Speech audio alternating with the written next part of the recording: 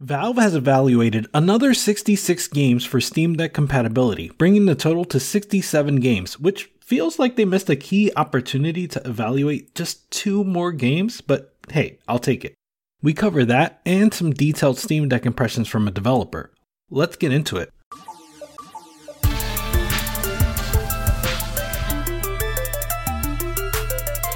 What's good, Deck Gang? For the gamers anxiously awaiting the Steam Deck, it feels like we're crawling towards the launch date. But for employees at Valve, it must feel like days and weeks are just speeding by. According to a post in the dev forums, they are working furiously to verify Steam games, and I would imagine that they are doing the same with updates to SteamOS and Steam Big Picture Mode. Without trivializing how stressful this must be for them, I do think it's kind of cool to see the gears moving as we get down to the wire. I fully expect that there will be Day 0 and Day 1 patches to Steam itself and to some games as we get to launch day. In any case, today we see the fruit of some of that labor with 66 new games rated for compatibility. 38 of these titles became verified, 24 are playable, and 5 are unsupported. What does any of this mean? Well, let me start by telling you what got verified. Some of these games you know very well, some you've never heard of, but mostly they're top sellers.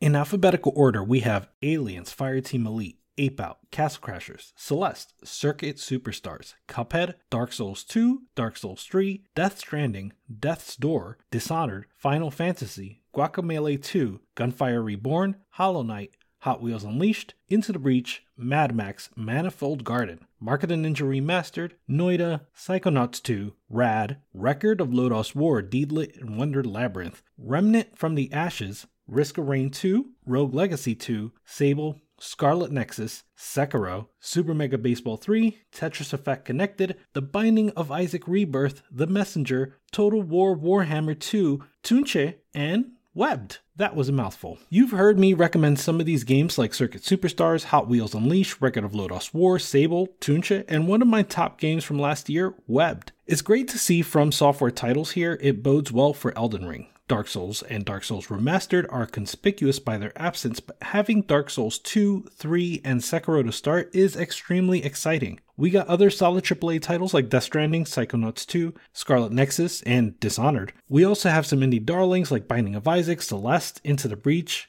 Hollow Knight, Noida, and Mark of the Ninja. Some of these, like Celeste, are legitimate top 10 GOATs to me. If you haven't played any of the games on this list, consider this an opportunity to introduce yourself to something new and amazing. A lot of these are great games, and now we know they'll play great on deck. Next on the list is playable games. We have Among Trees, Black Skylands, Bravely Default 2, Cats in Time, Cookie Clicker, Crypto the Necrodancer, Dyson Sphere Program, Factorio, Farming Simulator 19, Inscription, Nier Automata, Plants vs. Zombies, RimWorld, Rise of the Tomb Raider, Season of Mystery The Cherry Blossom Murders, Slay the Spire, Stormworks, Subnautica, Swords of Legends Online, The Witcher 3, Tomb Raider, Tribes of Midgard, Valheim, and War Thunder.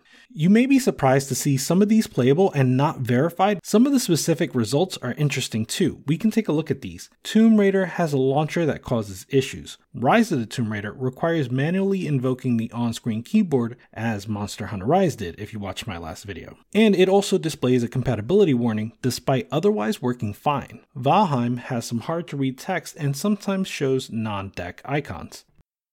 Finally, we have 5 unsupported titles, including Persona 4 Golden. Persona 4 is unsupported because it doesn't work on the most recent version of Proton. It does work on a fork of Proton called Proton GE, but that's a third-party workaround that Valve is not including in their compatibility testing. The other 4 games that are unsupported are all VR games and unsupported for that reason. As an aside, there are several games with additional notes on compatibility that don't affect their overall rating. For example, Subnautica does not support cross-platform saved games, and it does not support external controls for the primary player. The latter is important for playing when docked, since you have to use an external controller to play docked. Once again, I expect stuff like this to be addressed by developers, but I like that it is included in Valve's testing.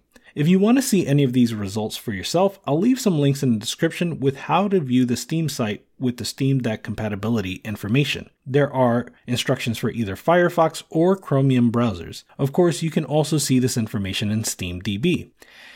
Here comes a new challenger! This just in. As I'm recording and editing this video, 19 more games were added to the Steam Deck compatibility list. Eastward, Hades, Ghostrunner, and 12 Minutes are all verified. The other 15 games are all EA games that are given a playable rating due to the Origin launcher. Also, as per PC Gamer, a Valve representative has commented on the subject and says, quote, "These early rounds are specifically to test various parts of the store and library on Steam Deck.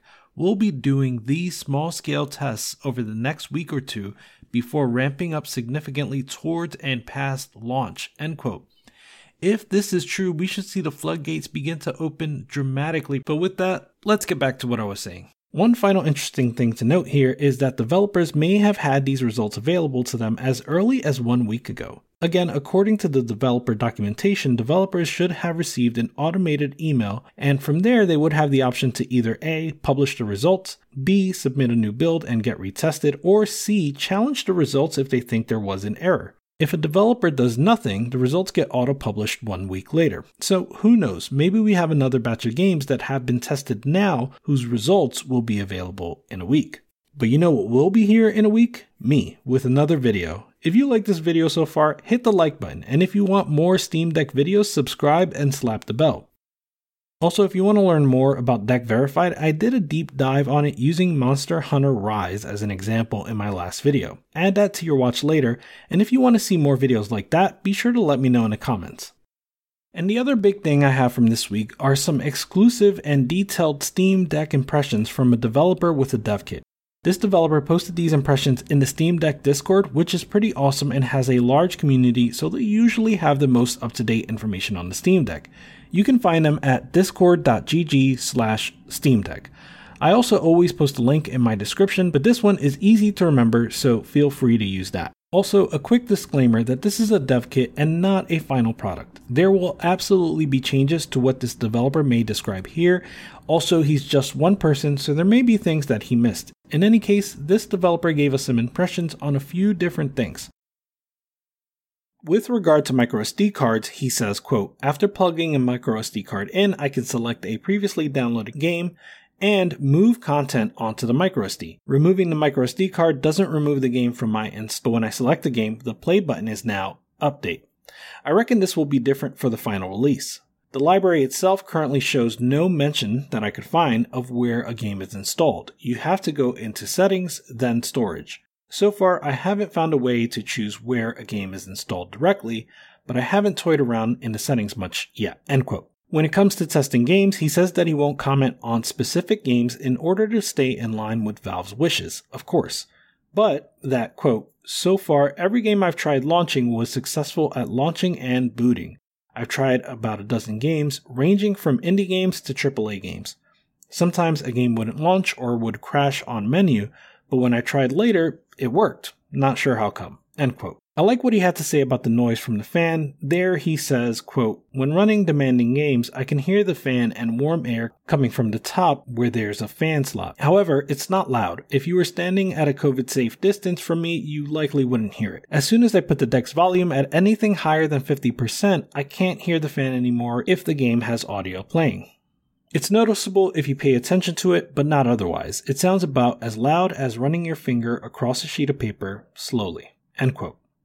For controls, he says, quote, "I'm not super familiar with Steam input, but when it comes to controlling the deck, I have no issues. All the buttons are super comfortable, except L5 and R5, the lower grip buttons. I've had no issues with the B button whatsoever. I wouldn't have noticed it was an issue if we hadn't spoken about it prior to receiving the deck.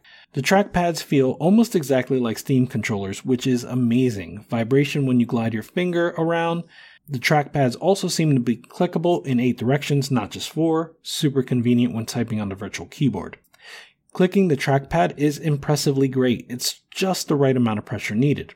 I'm not a controller person, but trying the Steam Deck's gyros has changed my mind. It is precise beyond anything I've ever tried, aka Switch, and I could very comfortably aim with it in shooters," end quote. He also says gyro is a game changer in another post, so that is extremely exciting that the deck's controls have made this dev a bit of a convert so far. I'm huge on gyro gaming and I love to see this. For Steam, he says that it, quote, feels like a much sleeker, faster, more responsive version of Big Picture. The color scheme feels similar, but everything is sharper, crispy, and feels modern. The little audio cues, the smooth animations, everything feels great." End quote. He also says that it's very easy to switch to desktop mode. I think he said it's literally 2 button presses away. Then there's a few seconds loading where you see a Linux console briefly, then you're on the Linux desktop. Oddly, there's no way yet to access a virtual keyboard in desktop mode, but apparently Valve has said that they're working on it. He also gushed about the packaging and said the speaker was a little low for him, but again, if you want to see everything that he said, head over to that Discord.